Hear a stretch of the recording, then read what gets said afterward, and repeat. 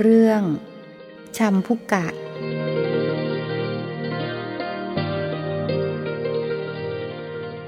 นมัตถุรัตนัตยัสสะขอถวายความนอบน้อมแด่พระรัตนตรัยขอความผาสุกความเจริญในธรรมจงมีแก่ญาติสัมมาปฏิบัติธรรมทั้งหลายต่อไปนี้ก็พึงตั้งใจฟังธรรมะให้เป็นหลักธรรมคำสอนในทางพระพุทธศาสนาเพื่อให้เกิดประโยชน์เพื่อเป็นไปแห่งสติปัญญาการฟังธรรมก็ยอมจะได้รับอานิสงส์สิ่งใดไม่เคยได้ฟังก็จะได้ฟังสิ่งใดที่เคยฟังแล้วก็จะได้เข้าใจยิ่งขึ้นจะได้บรรเทาหรือกำจัดความสงสัยจิตใจก็จะมีความผ่องใสถ้าได้ตั้งใจฟังให้ดีฟังอย่างมีสติสัมปชัญญะฟังอย่างพิจารณาในธรรมพระองค์ทรงตรัสว่าสุดสูสังลพเตปัญญังฟังด้วยดีย่อมได้ปัญญากาเลนะธรรมสวนังเอตัมมังคลุตตัมมังการฟังธรรมตามกาลเวลาเป็นมงคลอันสูงสุดประการหนึ่งฉะนั้นขณะนี้ท่านทั้งหลายก็กำลังได้รับมงคลชีวิตคือกำลังได้ฟังธรรมมงคลแปลว่าความเจริญเราฟังธรรมเราก็จะได้รับความเจริญด้วยสติปัญญาและต้องสนใจใฝ่ในการฟังธรรมถ้าเราห่างเหินจากธรรมะกิเลสมารก็จะมีโอกาสดึงรั้งเราไปสู่ในที่ต่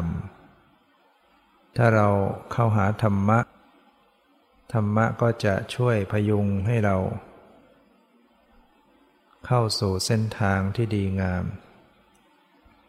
ฟังธรรมจนกระทั่งเข้าใจเราเข้าใจเราก็จะได้ปฏิบัติได้ถูกต้องคนที่มีปัญญาก็จะนำพาชีวิตของตนเองได้รอดปลอดภัยให้คิดพิจารณาว่าเรายังมีอันตรายยังมีภัยที่น่ากลัวรอคอยอยู่และชีวิตเรายังต้องเวียนว่ายตายเกิดในฐานะที่ยังไม่สิ้นกรรมอบายภูมิยังเป็นภัยที่รอคอยการจะต้องไปเกิดอยู่ในอบายภูมิทั้งสี่อันมีนรกเปรตอสุรกายสัตว์เดรัจฉานถ้าเราประมาทพลาดพลั้งกระทำบาปทำกรรมก็มีสิทธิ์ที่จะไปเกิดได้ความเห็นผิดโอกาสที่จะไปเป็นคนเห็นผิดก็มีโอกาสได้ถ้าเราไม่สะสมเหตุปัจจัยของสติปัญญาให้ดีไปเกิดในสังคมในถิ่นฐานที่ไม่ดีก็จะทำให้คล้อยตามสังคมนั้นหมู่คณะนั้นถ้าสังคมนั้นมิจฉาทิฏฐิเราก็จะกลายเป็นมิจฉาทิฏฐิไปได้การที่เราจะไปล่วงทำความชั่วก็เป็นสิ่งที่น่ากลัวในอนาคตเนี่ยยังจะพลาดยังจะหลงไปทำกรรมได้อีกทำบาปได้อีกเราก็จะต้องเสวยผลเป็นทุกข์เดือดร้อนจึงไม่ควรประมาทแม้คำพูดคำจาก็มีสิทธิ์นำพาให้ตกนรกให้เดือดร้อนได้เพียงคำพูดที่ไม่ควบคุมใจให้ไหลไปตามอำนาจของความโกรธความเกลียดเหมือนตัวอย่างของเรื่องภิกษุรูปหนึ่ง ขนาดว่าบำเพ็ญบารมีด้วยการบวชมาเป็นเวลานานนับเป็นหมื่นปีสมัยยุคที่อายุยืนยาวเพิ่งทราบว่าอายุของมนุษย์เนี่ยมีขึ้นมีลงบางยุคก็อายุยืนมากถึงอสงไขยปีเนี่ยคือนับไม่ถ้วนแล้วบางยุคก็ลดต่ำลงมาเหลือแค่10 ปีปัจจุบันเนี่ยอายุมนุษย์อยู่ในขาลงสมัยพุทธเจ้าเมื่อ 2,500 กว่าปีนั่นอายุไข100 ปีเป็นอายุไขอยู่ในเกณฑ์นั้นแต่ปัจจุบันเนี่ยจะอายุน้อยลงเพราะว่าอยู่ในขาลงหมายถึงศีลธรรมคนจะเสื่อมจากธรรมะจากศีลมากขึ้นอายุก็จะน้อยลง100 ปีจะลดลง1 ปี100 ปีลด1ปีผ่านสมัยพุทธกาลมา 2,500 กว่าปีอายุก็จะลดไป25 ปีเศษฉะนั้นปัจจุบันอายุมนุษย์จะอยู่ในเกณฑ์75 ปีเป็นอายุไขก็จะตายกันไป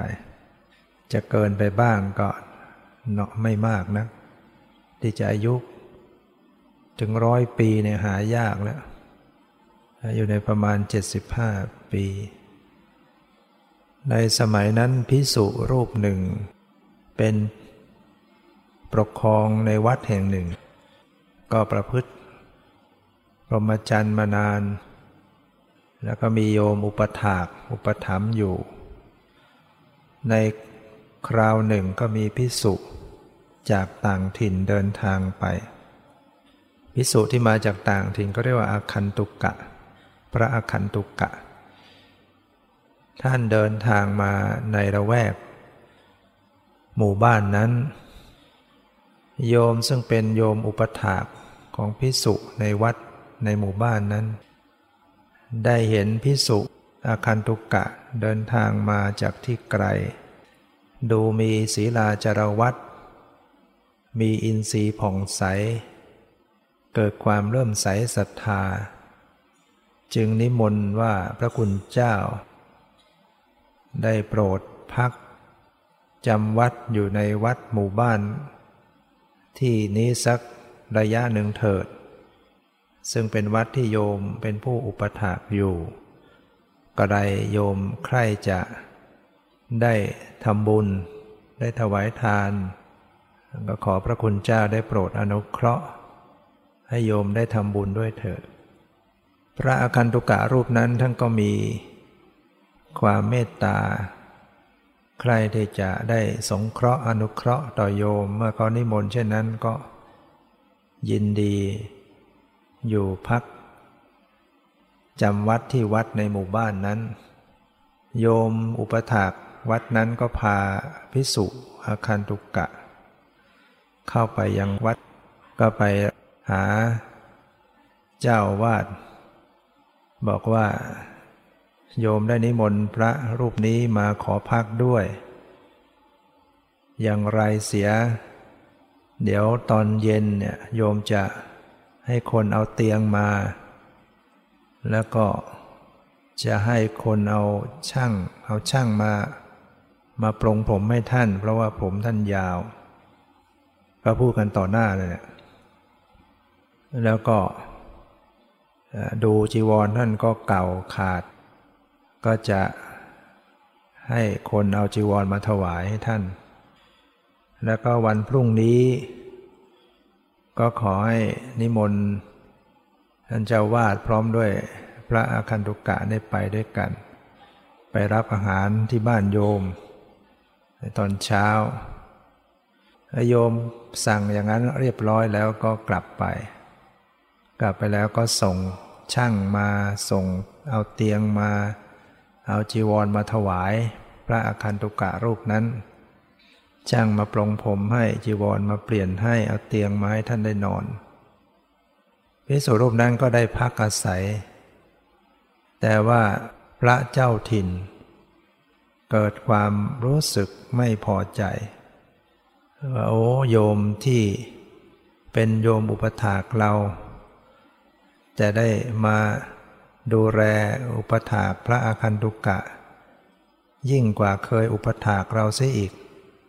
ดูสิมีทั้งเตียงมีทั้งจีวรมีทั้งส่งช่างมาให้พรุ่งนี้ก็จะนิมนต์ให้ไปรับอาหารที่บ้านถ้าเกิดว่าท่านกินดีอยู่ดีเดี๋ยวท่านจะอยู่นานเกิดความอิจฉาริษยาขึ้นมา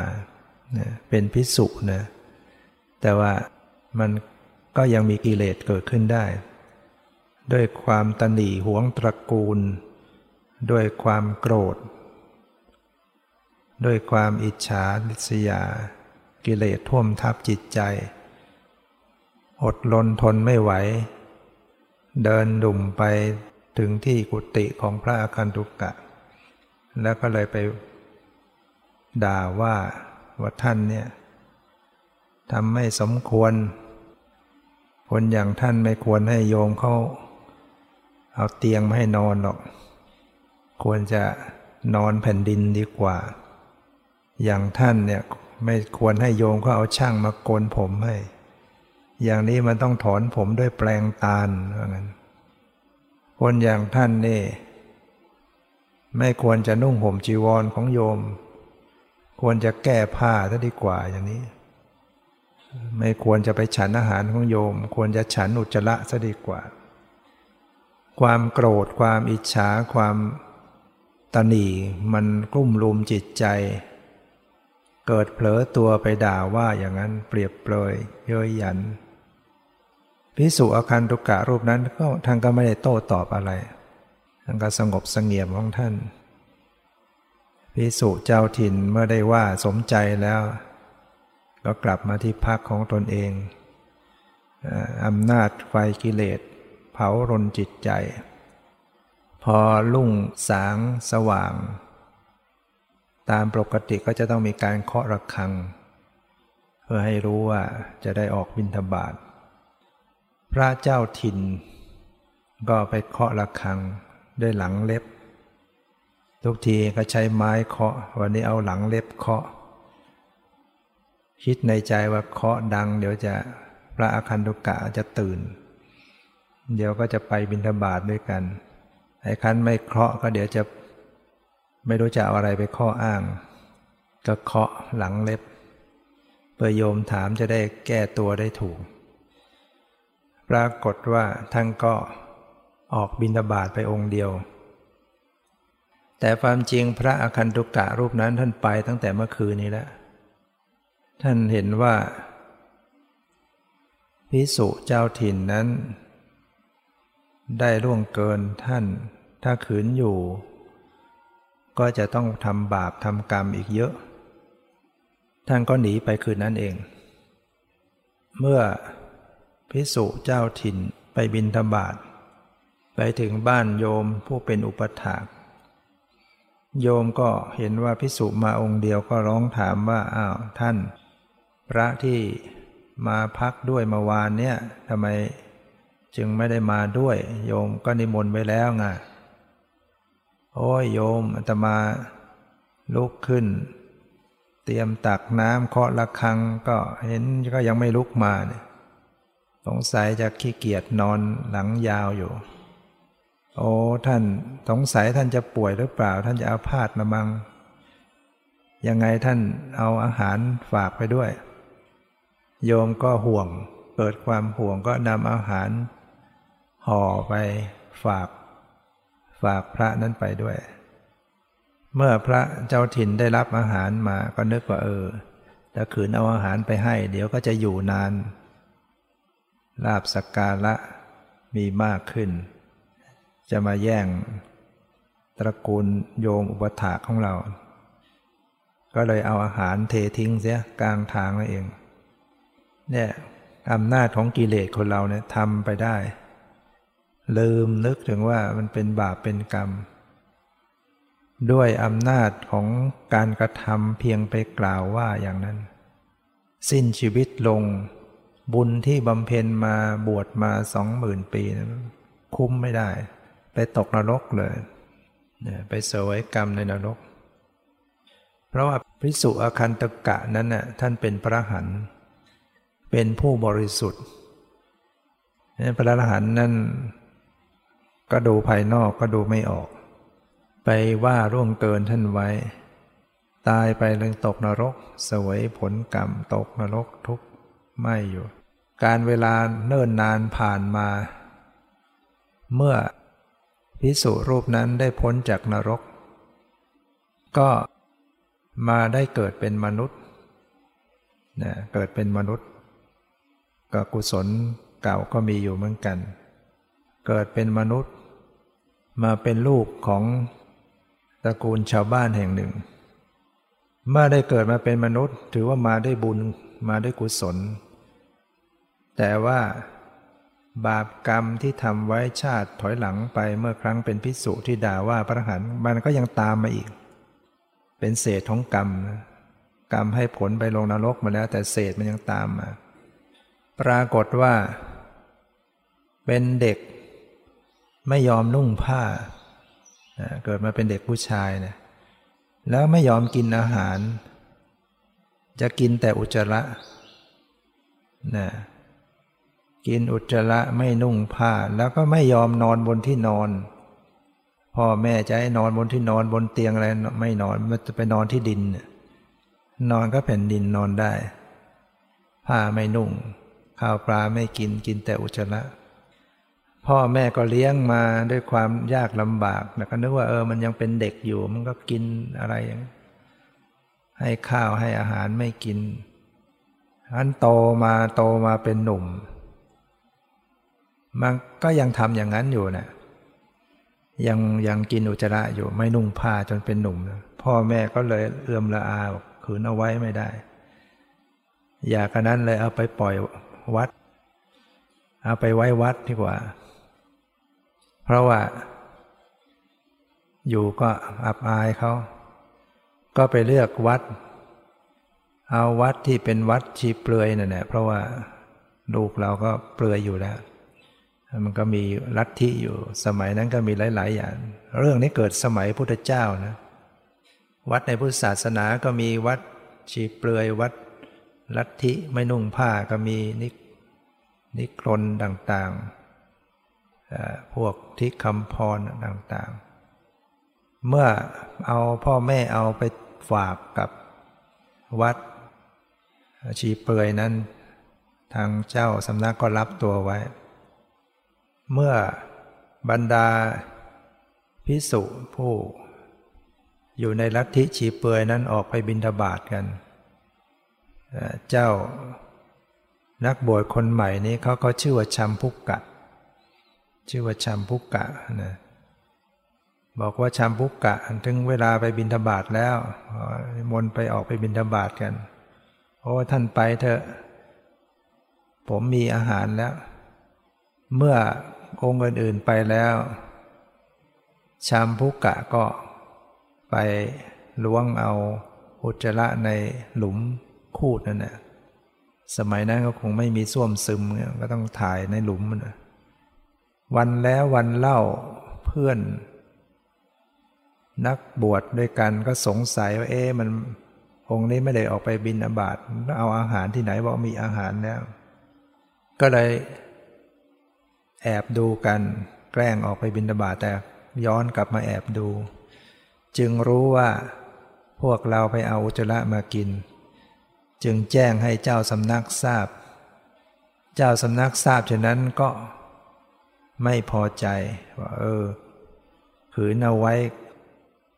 อยู่ในวัดเราก็จะอับอายกับศาสนาพุทธอับอายกับภิกษุสงฆ์ของสมณะโคดมเราจะต้องแข่งขันกันอยู่เนี่ยเพื่อสร้างชื่อเสียงสร้างความเลื่อมใสกับประชาชนให้นักบวชของเราไปกินอุจจาระไม่ได้ชาวบ้านจะไม่เลื่อมใสไล่ออกไปเนี่ยในช่วงที่ตอนมาบวชใหม่เนี่ยเมื่อพ่อแม่มาฝากตัวเนี่ยเขาต้องในลัทธินี้เขาจะไม่โกนผมเขาจะต้องถอนผมด้วยแปรงตาลวิธีถอนผมก็จะเอาตัวเนี่ยไปอยู่ในหลุมเอาไม้พาดปากหลุมพาดบ่าแล้วก็เอาแปรงตาลเนี่ยถอนผมถอนเพื่อมันจะได้ไม่ขึ้นอีก จะได้ขึ้นยากเจ็บนะถอนผมด้วยแปรงตาเนี่ยเจ็บนี่อำนาจกรรมที่เคยไปด่าพระอรหันต์ไว้มาเกิดขึ้นกับตัวเองหมดนะไปด่าพระอรหันต์ไว้ในอดีตชาติถอยหลังไปแล้วนะชาติก่อนๆไปด่าไม่ควรจะทานอาหารของโยมไม่ควรฉันอาหารของโยมควรจะกินอุจจาระตัวเองต้องมากินอุจจาระเกิดมาไม่ควรนุ่งจีวรของโยมที่ถวายควรจะแก้ผ้าตัวเองก็ต้องมาแก้ผ้านุ่งผ้าไม่ได้ด่าพระอรหันต์ไว้อย่างนั้นไม่ควรจะนอนเตียงของโยมควรจะนอนแผ่นดินก็เลยนอนที่นอนไม่ได้ต้องนอนแต่พื้นแผ่นดินควรจะถอนผมด้วยแปรงตาลไม่ควรให้โยมก็เอาช่างมาโกนผมที่สุดตัวเองต้องถูกถอนผมด้วยแปรงตาลนี่คือวิบากกรรมที่ทำไว้เสร็จแล้วก็ถูกขับไล่ออกจากลัทธิชีเปลือยนั้นอยู่กับเขาไม่ได้เพราะว่าไปกินแต่อุจจาระชัมพุกะเมื่อถูกไล่ออกก็เดินเลื่อยเฉยไปหาที่อยู่ของตัวเองก็ไปหาแหล่งที่อุดมสมบูรณ์ด้วยอาหารของตนเองเห็นว่าที่เงื้อมหินแห่งหนึ่งเป็นหินดาษยื่นออกไปเป็นที่ชาวบ้านไปถ่ายกันที่นั่นเยอะชอบไปถ่ายอุจจาระเห็นว่าเป็นที่อุดมสมบูรณ์ด้วยอาหารของตัวเองก็เลยไปอยู่ที่นั่นเวลาชาวบ้านเขาจะมาก็รู้จังหวะมาก็ไปแกล้งไปยืนขาเดียวเอามือเหนี่ยวแง่หินไว้อย่างนั้นอ้าปากอยู่งั้นชาวบ้านเขามาเห็นแล้วเขาก็คนนี้แปลกดีนี่ไม่นุ่งผ้านุ่งผ่อนมายืนขาเดียวอ้าปากเหนี่ยวก้อนหินอยู่ชาวบ้านทั้งหลายเห็นกันแล้วก็ซุบซิบคนนี้สงสัยจะเป็นพระอรหันต์มั้งวะคนเราเนี่ยเห็นอะไรแปลกๆเข้าใจเป็นผู้วิเศษไปหมดสงสัยจะเป็นพระอรหันต์ไม่ยึดมั่นถือมั่นอะไรแล้วเสื้อผ้ายังไม่นุ่งก็ที่สุดก็พากันเอาข้าวปลาอาหารมาถวายจัดอาหารมาอย่างดีเอาพระคุณเจ้าขอได้โปรดได้รับอาหารที่พวกญาติโยมทั้งหลายได้นำมาเพื่อประโยชน์เพื่อความสุขแก่ข้าพเจ้าทั้งหลายนั่นก็นำมาถวายชัมพุกะก็บอกว่าไม่รับหรอกเพราะว่าอาตมาไม่ได้เป็นผู้ที่จะต้องบริโภคอาหารอย่างนี้อาตมานี้กินลมอยู่ใช้ลมเป็นอาหารแล้วเหตุไฉนพระคุณเจ้าถึงต้องมายืนขาเดียวอยู่เพราะที่เป็นเช่นนี้ก็เพราะว่าอาตมานี่มีฤทธิ์มากถ้าขืนยืนสองขาเนี่ยแผ่นดินจะถล่มทลายหมดนะโอ้ยชาวบ้านยังเลื่อมใสใหญ่ผู้วิเศษก็พยายามจะอ้อนวอนให้รับอาหารเพื่อจะได้บุญอยากจะถวายกับผู้วิเศษนะคนเราปัจจุบันนี่ก็ชอบเหมือนกันนะใครที่ทำอะไรแปลกๆก็จะไปหาผู้วิเศษเมื่อทนอ้อนวอนไม่ไหวชัมพุกะก็เลยเอาแค่ปลายหญ้าคามาแตะอาหารแล้วมาแตะลิ้นตัวเองบอกเอากลับไปได้ยกกลับไปแค่นี้ก็เป็นบุญกุศลของพวกโยมนักหนาแล้วไปแค่นี้พวกโยมก็พากันดีอกดีใจได้ถวายนะเมื่อชาวบ้านเขาไปกันเรียบร้อยแล้วก็จัดการรวบรวมที่เขาถ่ายจนละเอามากินเขาก็ใช้ชีวิตของเขาอยู่อย่างเงี้ยเป็นประจำเรื่อยมาชาวบ้านก็มากันก็กราบไหว้เคารพกลับไปอยู่มาจนกระทั่งพระพุทธเจ้าของเรานั้นในเวลาเช้ามืดเนี่ยจะแผ่ข่ายพยานนะกิจของพระพุทธเจ้าก็จะมีอยู่เช้ามืดจะแผ่ข่ายพยานตรวจดูสัตว์โลกทั้งหลายว่าใครที่จะมีอินทรีย์มีบารมีก็จะเข้ามาในข่ายพยานของพระองค์พระองค์ก็จะเสด็จไปโปรดปรากฏว่าชัมพุกะได้เข้ามาในข่ายพยานของพระพุทธเจ้าพระพุทธเจ้าจึงมีเมตตามีความปรารถนาอนุเคราะห์แม้จะอยู่ไกลพระองค์ก็ ไปเกื้อกูลไปสงเคราะห์ไปอนุเคราะห์พิจารณาแล้วว่าการจะไปสงเคราะห์นี่ต้องไปองค์เดียวจึงหลีกจากภิกษุสงฆ์แม้พระอานนท์ก็ไม่ได้ติดตามไปได้พระเจ้าก็ไปตามลำพังเมื่อพระพุทธเจ้าจะเสด็จไปที่นั้นเทวดาทั้งหลายเขาทราบ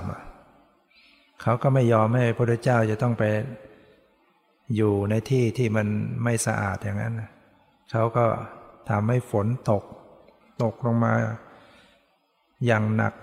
ก่อนหน้าที่พระเจ้าเสด็จไปชำระล้างบริเวณนั้นสะอาดเกลี้ยงเกลาก็คือบุญของพระองค์เนี่ยบารมีที่พระองค์สร้างไว้นั้นไปที่ไหนก็ดีไปหมดเมื่อพระองค์ไปถึงที่นั้นเห็นชัมพุกะก็ยืนขาเดียวเหนี่ยวก้อนหินอยู่พระพุทธเจ้าก็เข้าไปทักว่าท่านชัมพุกะเรียกชื่อเลยชัมพุกะก็สะดุ้งใจว่าใครมารู้ชื่อแล้วบอกว่าเราจะขอพักที่นี่ด้วยได้ไหมโอ้ยไม่ได้หรอกที่นี่ไม่มีที่พักชัมพุกะเขาว่าอย่างนั้นกลัวจะมารู้ความลับของตัวเองพระพุทธเจ้าก็พูดด้วยดีบอกว่าธรรมดานักบวชด้วยกันเนี่ยควรจะต้องสงเคราะห์กันควรจะยินดีด้วยกันท่านเป็นนักบวชด้วยหรือใช่สิไหนล่ะที่น้ำเต้าใส่น้ำไหนล่ะบริขารพระพุทธเจ้าบอกเอาเถอะการเป็นนักบวชจะต้องมีความเอื้อเฟื้อต่อนักบวชด้วยกันชัมพุกะก็ไม่พอใจก็ยังไม่ยอมที่สุดพระพุทธเจ้าบอกว่าตรงนู้นก้อนหินนั้นมีใครพักหรือเปล่าไม่มีพระองค์ก็ไปนั่งประทับอยู่ที่ก้อนหินเนี่ยนั่งประทับอยู่ตรงนั้นนั่งทำเมื่อพระองค์ประทับถึงยามปฐมยามก็เท้าจะโรคบาลก็มาเฝ้ามาปฏิบัติ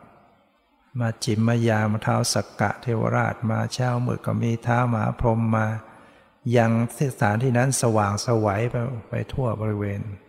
พอเช้าขึ้นมาเจอหน้ากันชัมพุกะก็ถามพระพุทธเจ้าท่านเมื่อคืนนี้มันอะไรมันสว่างไสวไปหมดพระองค์ก็เล่าให้ฟังอย่างนี้เทวดามาเฝ้ามาปฏิบัติแทนที่ชัมพุกะจะเกิดศรัทธาเริ่มใสบอกอยากจะคุยอวดบ้าง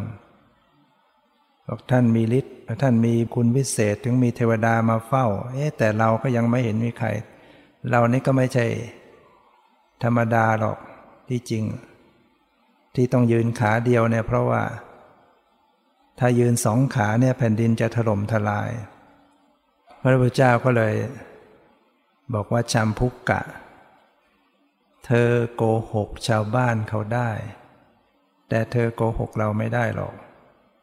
เธอเกิดมาเนี่ย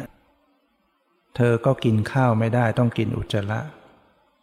นุ่งผ้าก็นุ่งไม่ได้ต้องแก้ผ้ามาตลอดเธอต้องนอนอยู่กับพื้นแผ่นดินเท่านั้นเธอต้องถูกถอนผมด้วยแปลงตาเพราะเธอได้ทำบาปกรรมไว้ในอดีตพอพระพุทธเจ้าได้ตรัสรู้เรื่องราวของตนเองเช่นนั้นชัมพุกะก็เลยสำนึกตัวก็ยอมทรุดตัวลงกราบพระองค์แล้วก็ร้องไห้ไปด้วยว่าเป็นกรรมอะไรหนอที่ทำให้ข้าพเจ้าถึงต้องมาเป็นอย่างนี้มันมีกรรมอะไรคือคนเราบางครั้งมันก็ไม่อยากทำแต่มันก็ต้องทำไปอย่างนั้นกรรมมันบังคับเคยเห็นเหมือนกันคนเมื่อมาตั้งสำนักนี้ในปีแรกๆมีโยมก็เอาลูกสาวมาฝากบวชเป็นชีอยู่คนนึงเขาบอกว่าลูกเขาเนี่ยจะแต่งงานอยู่แล้วจะแต่งงานแต่นี้ก็เกรงว่าจะเบาแล้วก็จะเกิดสงสัยเพราะว่าลูกสาวเขาเนี่ยต้องใส่เรียกว่าคงจะใส่วิกหรือไงเนี่ยแต่ว่าเขาจะถอนผมของเขาเองเป็นอย่างเงี้ยมาเรื่อยตั้งแต่เด็กถอนผมตัวเองถอนผมตัวเองถอนจนโกรธนั่นแหละ แล้วก็ไม่รู้จะถอนทำไมอันนี้ก็เลยว่าเอามาบวชให้เป็นชีซะหรือว่าศึกจากชีไปหัวได้โล้นว่างั้นก็เลยมาบวชเป็นชีซะก่อนศึกออกไปจะได้แต่งงานว่าศึกจากชีไม่เป็นไรไปหลอกเจ้าเบาก่อนส่วนไปรู้ที่หลังก็ว่ากันใหม่นี่ก็คงจะเป็นลักษณะอย่างเนี้ยคงจะเป็นกรรมอย่างหนึ่งนะคนบางคนทำอะไรกับตัวเองเนี่ยโดยที่ไม่ถูกต้องก็จริงแต่ว่าอำนาจของกรรมนั้นพาให้ต้องทำชัมพุกะก็ถามพระพุทธเจ้าว่ากรรมอะไรหนอที่ทำให้ข้าพระองค์มาเป็นอย่างนี้ขอพระองค์ได้โปรดเล่าแสดงแล้วก็ขอให้เป็นที่พึ่งด้วยจะแก้ไขอย่างไรพระพุทธเจ้าก็เลยเล่าให้ฟังที่จะมาเล่าให้ฟังนั่นแหละคือหมายถึงว่าเรื่องที่เล่าให้ฟังเป็นเรื่องที่พระเจ้าเล่าให้ชัมพุกะฟังถึงครั้งสมัยถอยหลังไปที่เคยบวชเป็นภิกษุแล้วก็ไปอำนาจของความโกรธความอิจฉากิเลสกำเริบก็ไปด่าว่าภิกษุอคันตุกะแต่พระอคันตุกะท่านเป็นพระอรหันต์ไปด่ากับผู้บริสุทธิ์กรรมจึงแรงจึงไปตกนรกหมกไหม้เกิดมาเป็นมนุษย์แล้วกรรมก็ยังตามมาเป็นเศษกรรมเนี่ยเศษของกรรมปรากฏว่าพระพุทธเจ้าได้เล่าประวัติบุพกรรมของตนเองให้ฟังชัมพุกะก็ให้เกิดความสังเวชสลดใจในความสังเวชสลดใจว่าชีวิตที่เคยทำบาปทำกรรมทั้งที่เคยบวชเป็นภิกษุก็ยังต้องไปตกนรกเนี่ยเกิดความสังเวชสลดใจแล้วพระพุทธเจ้าจึงอาศัยจังหวะแห่งจิตที่มีความสังเวชสลดนั้นก็ได้แสดงธรรมะในส่วนของสัจธรรมให้เข้าถึงพิจารณาถึงสภาพธรรมตามความเป็นจริงแสดงถึงสัจธรรมของชีวิตในที่สุดชัมพุกะก็ได้บรรลุธรรมได้เป็นอริยบุคคลเป็นพระอรหันต์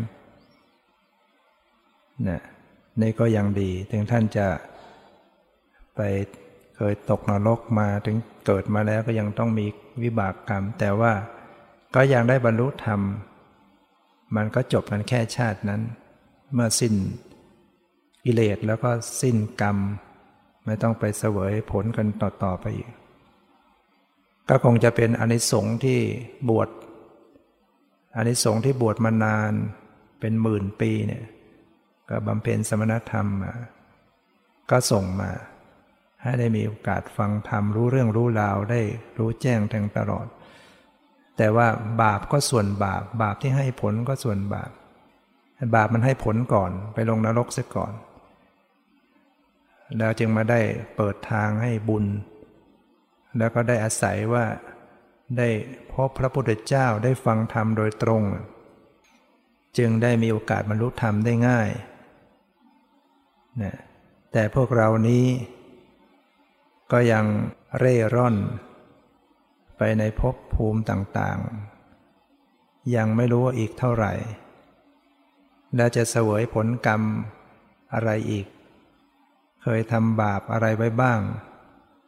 ในอดีตชาติบางคนก็ฆ่าคนฆ่าสัตว์ทุจริตนานับประการเนี่ยยังเป็นบาปกรรมที่ยังรอคอยในการให้ผลอยู่ถ้าเรายังประมาทเนี่ยที่สุดกรรมนั้นจะส่งผลมาเราก็จะต้องทุกข์เดือดร้อนฉะนั้นทางที่ดีก็หาทางหลุดรอดให้หลุดพ้นจากการเวียนว่ายตายเกิดเสียให้สู่วิมุตติหลุดพ้นจะได้ไม่ต้องมีขันธ์ไปเสวยกรรมอีกต่อไปซึ่งก็มีทางเดียวเท่านั้นที่จะหลุดพ้นได้ก็คือต้องเจริญวิปัสสนากรรมฐานเท่านั้นนอกจากการเจริญวิปัสสนากรรมฐานแล้วก็ไม่มีโอกาสไม่มีการงานอื่นๆไม่มีข้อปฏิบัติอื่นๆที่จะทำให้หลุดพ้นวิมุตติหลุดพ้น จากกองทุกข์ทั้งหลายได้มีได้คือต้องเจริญวิปัสสนาเท่านั้นเพราะว่าการจะเข้าถึงนิพพานการจะดับขันธ์ปรินิพพานจะต้องสิ้นกิเลสนะต้องเป็นผู้รู้แจ้งแทงตลอดในสัจธรรมจึงจะทำลายกิเลสได้หมดสิ้นและการที่จะเป็นผู้รู้แจ้งแทงตลอดในสัจธรรมความเป็นจริงในชีวิตของตนเองก็มีทางเดียวเท่านั้นคือต้องเจริญวิปัสสนาเราจะไปทำงานอื่น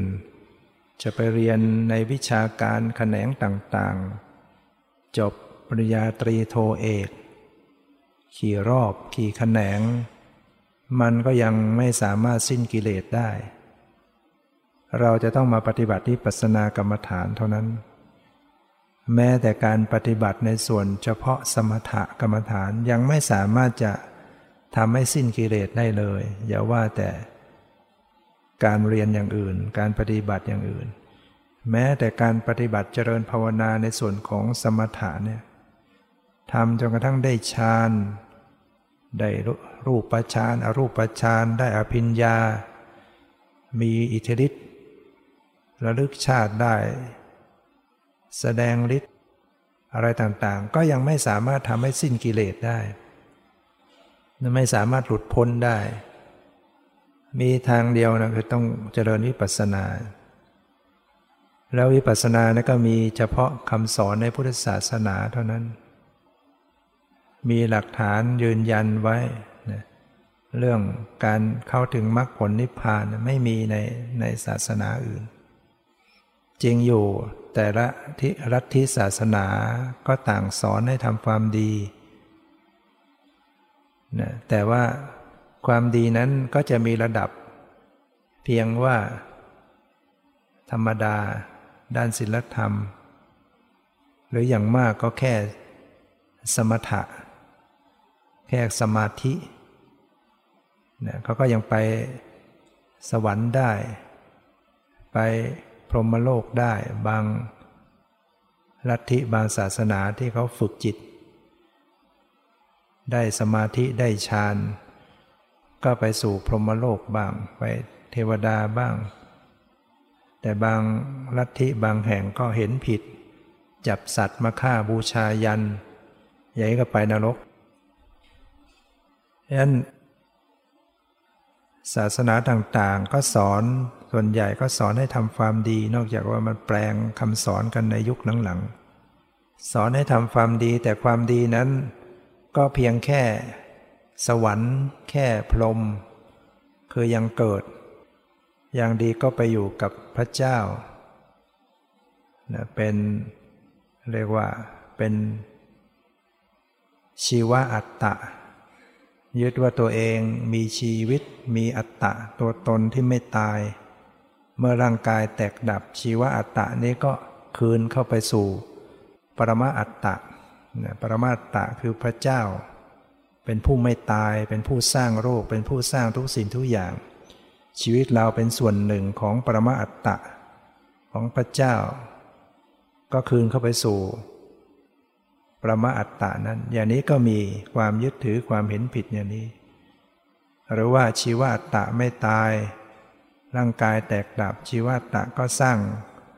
ร่างกายเกิดใหม่อันนี้ก็เรียกว่าเป็นอัตตวาทุปาทานเป็นความเห็นผิดยึดผิดเป็นสกายทิฏฐิเพราะยังยึดถือ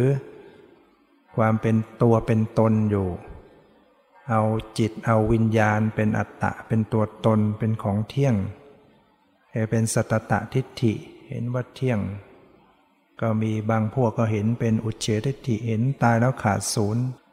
ล้วนแล้วก็ยังตกอยู่ในความหลงความเห็นยามยึดผิดเนี่ยต้องมาปฏิบัติวิปัสสนาเท่านั้นถึงจะละความเห็นผิดยึดผิดเหล่านี้ได้แล้วเราไปเจริญวิปัสสนาจึงต้องอาศัยการเจริญสติระลึกรู้เข้ามาในตนเองเนี่ยเพื่อจะให้รู้แจ้งเห็นจริงที่เราเคยยึดถือเป็นตัวเราอยู่เนี่ยเป็นของเราอยู่จิตเป็นเรากายเป็นเราเวทนาจิตความสุขความทุกข์เป็นเราคิดเป็นเราชอบชังเป็นเราเห็นได้ยินรู้กลิ่นรู้รส เป็นตัวเราเป็นของเราอยู่ในเราอยู่ในสิ่งเหล่านี้มันวนอยู่ในกับความยึดถืออยู่เนี่ยยึดมั่นถือมั่นเมื่อเราฝึกเจริญสติพิจารณาเข้ามาตั้งแต่เริ่มเชื่อมดูให้จิตมันทรงตัวตั้งมั่นอยู่กับกายแรกๆก็ดูลมให้ใจเข้าออกเข้าให้รู้ออกให้รู้ให้จิตมันอยู่กับตัวไว้ก่อนเพื่อจะตัดเรื่องราวภายนอกออกไปตั้งสติให้อยู่กับกายยืนกายเดินกายนั่งกายนอนให้จิตมันอยู่กับกายไว้ก่อนตลอดทั้งกายเคลื่อนไหว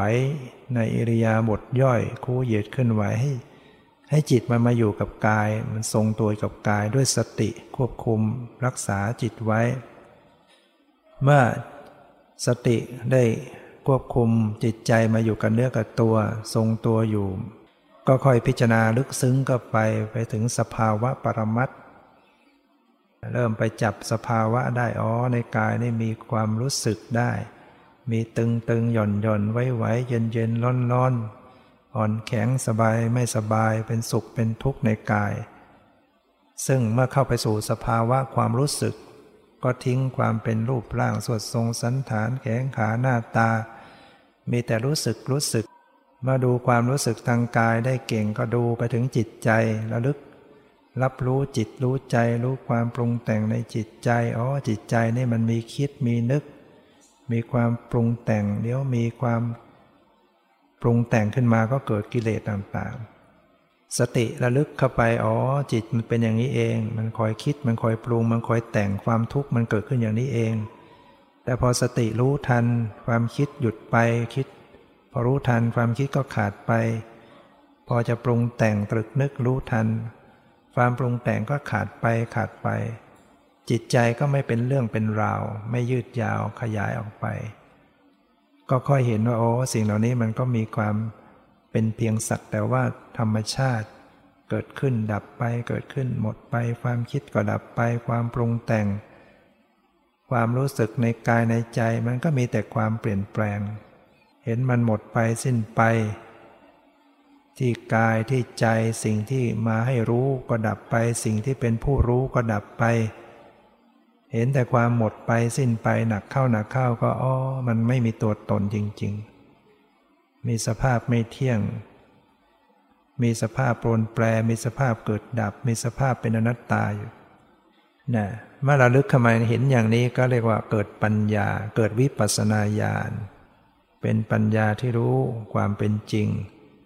จิตก็จะถ่ายถอนจากความยึดมั่นถือมั่นความเห็นผิดจิตก็จะปฏิวัติตัวเองขึ้นไปตามลำดับจนกระทั่งบรรลุมรรคผลนิพพานทำวิมุตติหลุดพ้นได้ด้วยจิตใจที่มีสติปัญญาของมันเองเหตุนั้นจึงให้เราได้ภาคเพียรพยายามประพฤติปฏิบัติตามที่ได้แสดงมาก็เห็นว่าพอสมควรแก่เวลาขอยุติ